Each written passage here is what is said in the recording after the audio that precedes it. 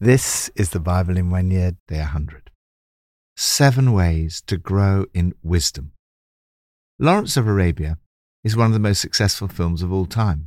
Much of the film is drawn from T. Lawrence's own account of his time in Arabia.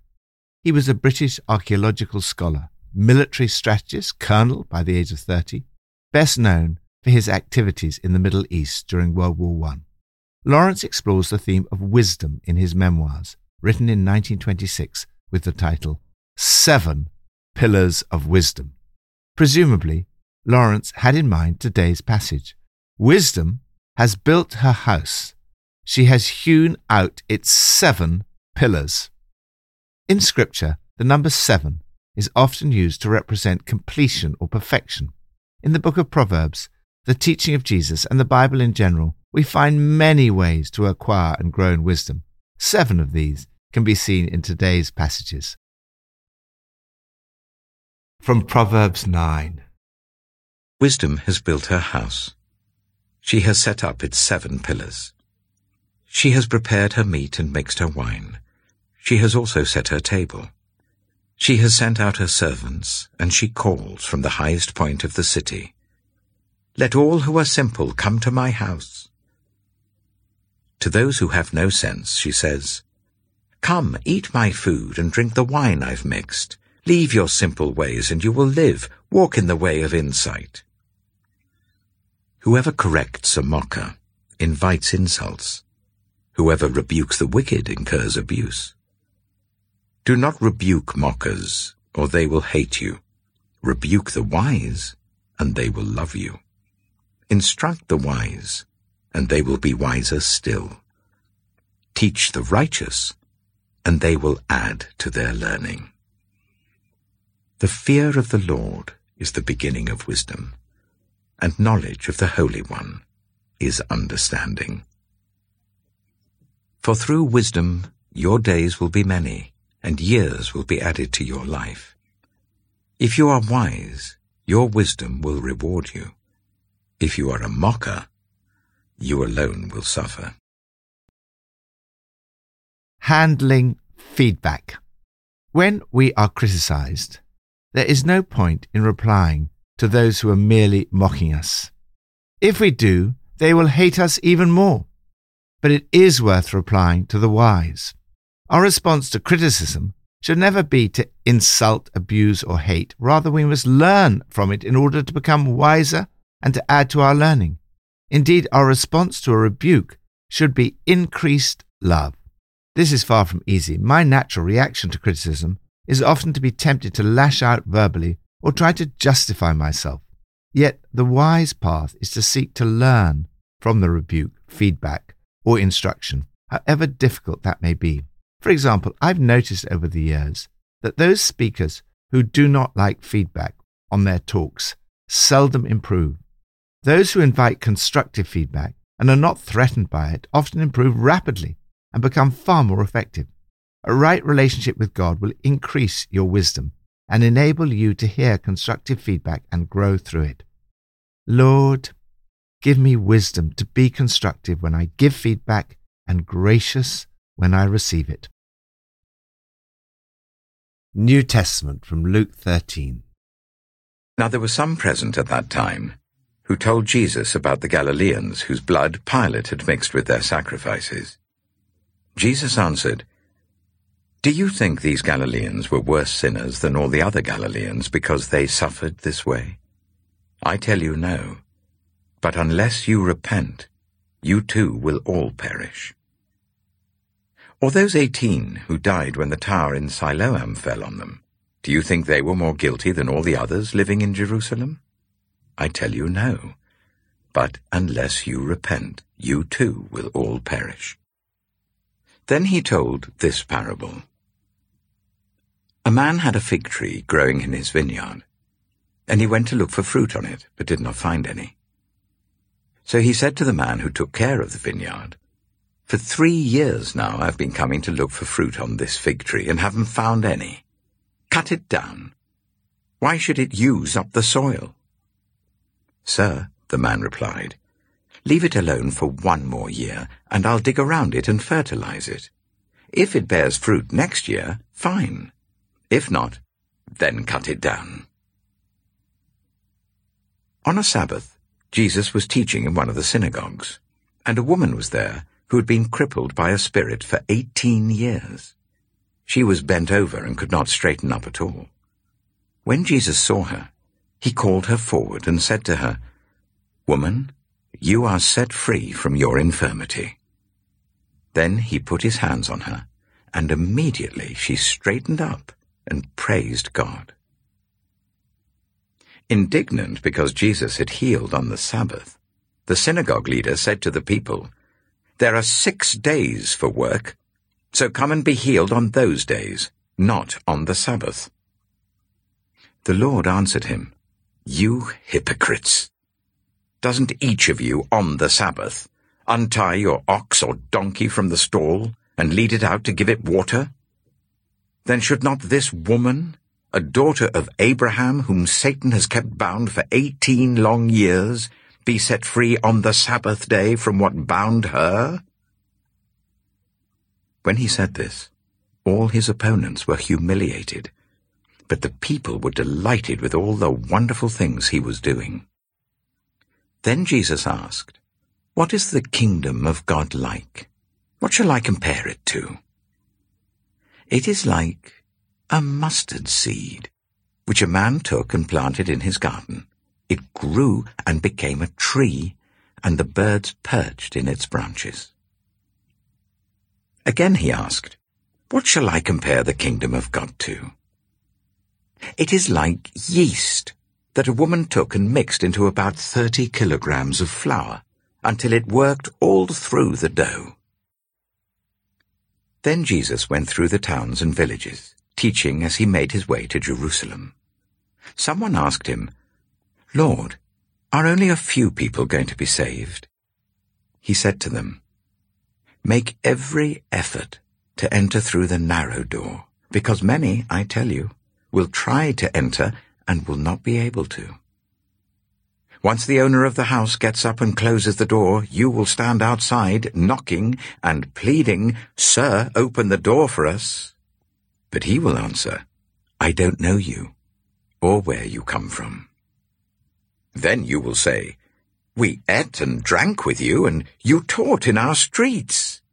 But he will reply, 'I don't know you, or where you come from.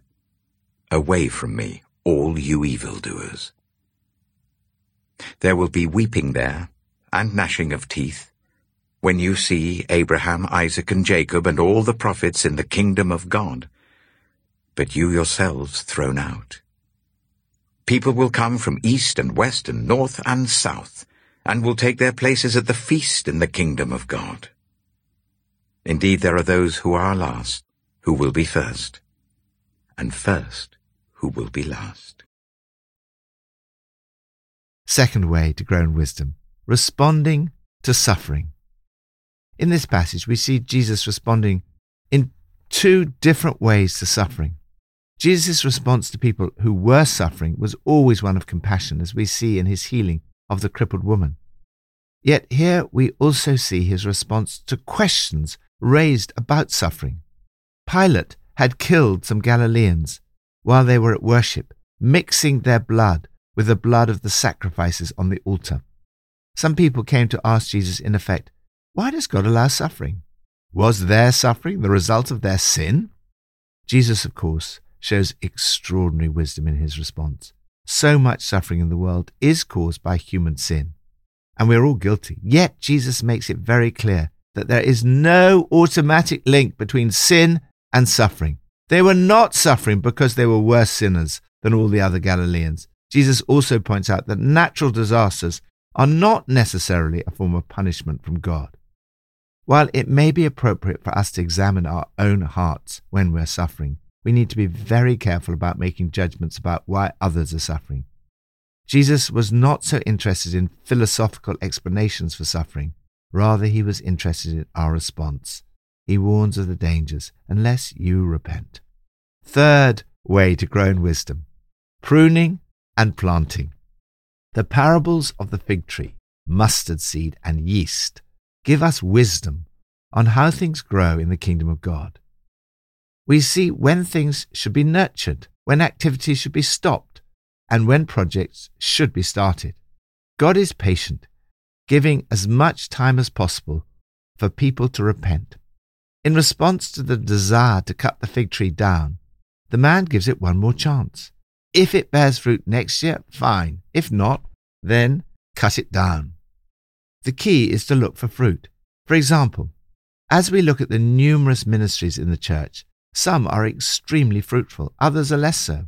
The temptation is to cut back on the less fruitful ones straight away. However, Jesus encourages us to be patient. If it bears fruit next year, fine. Yet this patience doesn't last forever. Sometimes the moment will come to stop an unfruitful ministry, to cut it down. The parables of the mustard seed and of the yeast remind us that while the kingdom of God starts small, over time there is vast potential for growth. When the seed was planted, it grew and became a tree, and the birds of the air perched in its branches. This shows the enormous value of planting seeds of the kingdom, church planting included. It also suggests that we need to wait patiently to see this potential fulfilled. Fourth way to grow in wisdom: know when to confront. Personally, I find confrontation extremely difficult. Jesus had the wisdom of knowing when to confront.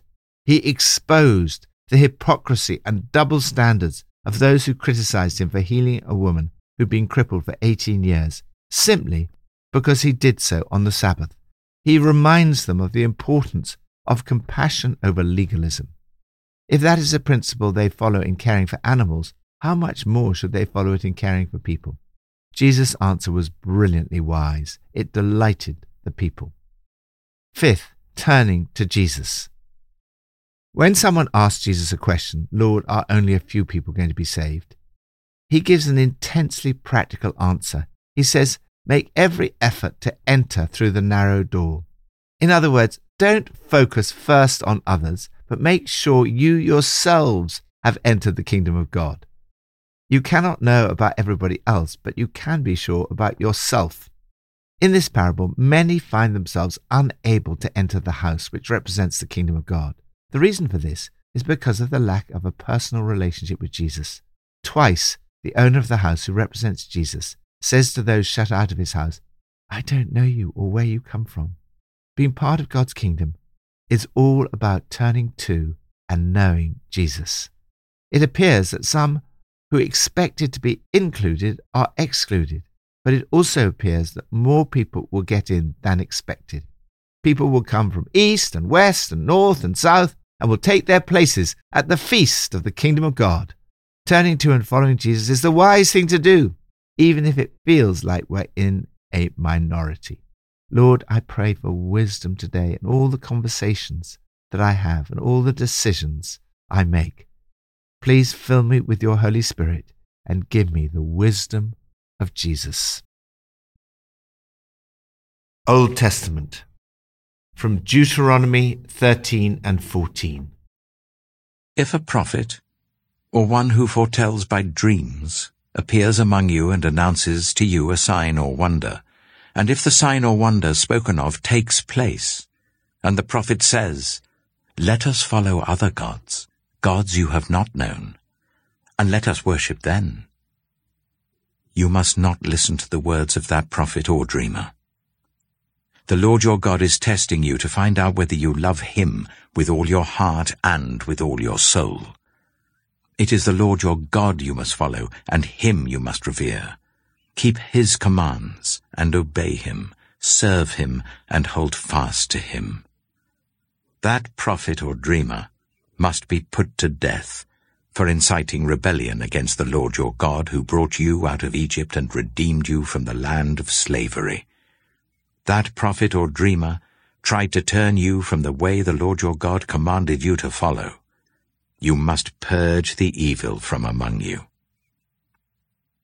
If your very own brother, or your son or daughter, or the wife you love, or your closest friend secretly entices you, saying, "Let us go and worship other gods, gods that neither you nor your ancestors have known, gods of the peoples around you, whether near or far, from one end of the land to the other," Do not yield to them or listen to them. Show them no pity. Do not spare them or shield them. You must certainly put them to death. Your hand must be the first in putting them to death, and then the hands of all the people. Stone them to death, because they tried to turn you away from the Lord your God who brought you out of Egypt, out of the land of slavery. Then all Israel will hear and be afraid, and no one among you will do such an evil thing again. If you hear it said about one of the towns the Lord your God is giving you to live in, that troublemakers have arisen among you and have led the people of their town astray, saying, "Let us go and worship other gods, gods you have not known," then you must inquire, probe, and investigate it thoroughly. And if it is true, and it has been proved that this detestable thing has been done among you, you must certainly put to the sword all who live in that town. You must destroy it completely, both its people and its livestock. You are to gather all the plunder of the town into the middle of the public square, and completely burn the town and all its plunder as a whole burnt offering to the Lord your God. That town is to remain a ruin forever, never to be rebuilt, and none of the condemned things are to be found in your hands. Then the Lord will turn from his fierce anger, will show you mercy, and will have compassion on you. He will increase your numbers as he promised on oath to your ancestors, because you obey the Lord your God by keeping all his commands that I am giving you today, and doing what is right in his eyes. Deuteronomy chapter 14. You are the children of the Lord your God. Do not cut yourselves, or shave the front of your heads for the dead, for you are a people holy to the Lord your God. Out of all the peoples on the face of the earth, the Lord has chosen you to be his treasured possession. Do not eat any detestable thing. These are the animals you may eat: the ox, the sheep, the goat, the deer, the gazelle, the roe deer, the wild goat, the ibex, the antelope, and the mountain sheep. You may eat any animal that has a divided hoof and that chews the cud. However, of those that chew the cud or that have a divided hoof, you may not eat the camel, the hare, or the hyrax. Although they chew the cud, they do not have a divided hoof. They are ceremonially unclean for you. The pig is also unclean. Although it has a divided hoof, it does not chew the cud. You are not to eat their meat or touch their carcasses. Of all the creatures living in the water, you may eat any that has fins and scales. But anything that does not have fins and scales you may not eat. For you it is unclean. You may eat any clean bird, but these you may not eat: the eagle, the vulture, the black vulture, the red kite, the black kite, any kind of falcon, any kind of raven, the horned owl, the screech owl, the gull, any kind of hawk, the little owl, the great owl, the white owl, the desert owl, the osprey, the cormorant, the stork, any kind of heron, the hoopoe, and the bat. All flying insects are unclean to you. Do not eat them. But any winged creature that is clean you may eat. Do not eat anything you find already dead. You may give it to the foreigner residing in any of your towns, and they may eat it, or you may sell it to any other foreigner. But you are a people holy to the Lord your God. Do not cook a young goat in its mother's milk. Be sure to set aside 1/10 of all that your fields produce each year. Eat the tithe of your corn, new wine and olive oil, and the firstborn of your herds and flocks in the presence of the Lord your God, at the place he will choose as a dwelling for his name, so that you may learn to revere the Lord your God always. But if that place is too distant, and you have been blessed by the Lord your God and cannot carry your tithe, because the place where the Lord will choose to put his name is so far away, then exchange your tithe for silver. and take the silver with you and go to the place the Lord your God will choose. Use the silver to buy whatever you like: cattle, sheep, wine, or other fermented drink, or anything you wish. Then you and your household shall eat there in the presence of the Lord your God and rejoice. And do not neglect the Levites living in your towns, for they have no land allotted to them, or any inheritance of their own. At the end of every 3 years, bring all the tithes of that year's produce and store it in your towns, so that the Levites, who have no land allotted to them or any inheritance of their own, and the foreigners, the fatherless, and the widows who live in your towns, may come and eat and be satisfied, and so that the Lord your God may bless you in all the work of your hands. 6th way to grow in wisdom: testing prophecy. We need wisdom in discerning between true and false prophets. Prophets today might include not only those with the gift of prophecy, but also anyone who speaks in the name of the Lord, such as pastors, preachers, teachers, and evangelists. In all these cases, we need to distinguish the true from the false. One of the Old Testament tests of the true prophet comes in this passage.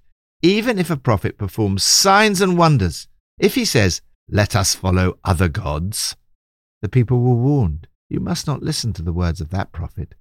In other words, the people were to test the prophet by his teaching, whether he led people to God or away from him. Jesus says we will recognize them by their fruit. 7th way to grow in wisdom: revering God. You are a child of the Lord your God, and God's people are called to be holy to the Lord. You've been chosen to be his treasured possession. Under the Old Covenant, this involved strict rules as to what could and could not be eaten. Under the New Covenant, Jesus declared all food clean. Under both the Old and New Covenant, one of the ways in which you revere the Lord is through your giving. It is a blessing to give. God blesses you as you bless others, and so that you can bless others. In particular, God promises here to bless us in our work. God's vision for his people is as a community upheld in mutual giving. As we saw in today's reading in Proverbs, reverence for the Lord is the beginning of wisdom. And if you are wise, your wisdom will reward you. Lord, thank you that I am your treasured possession.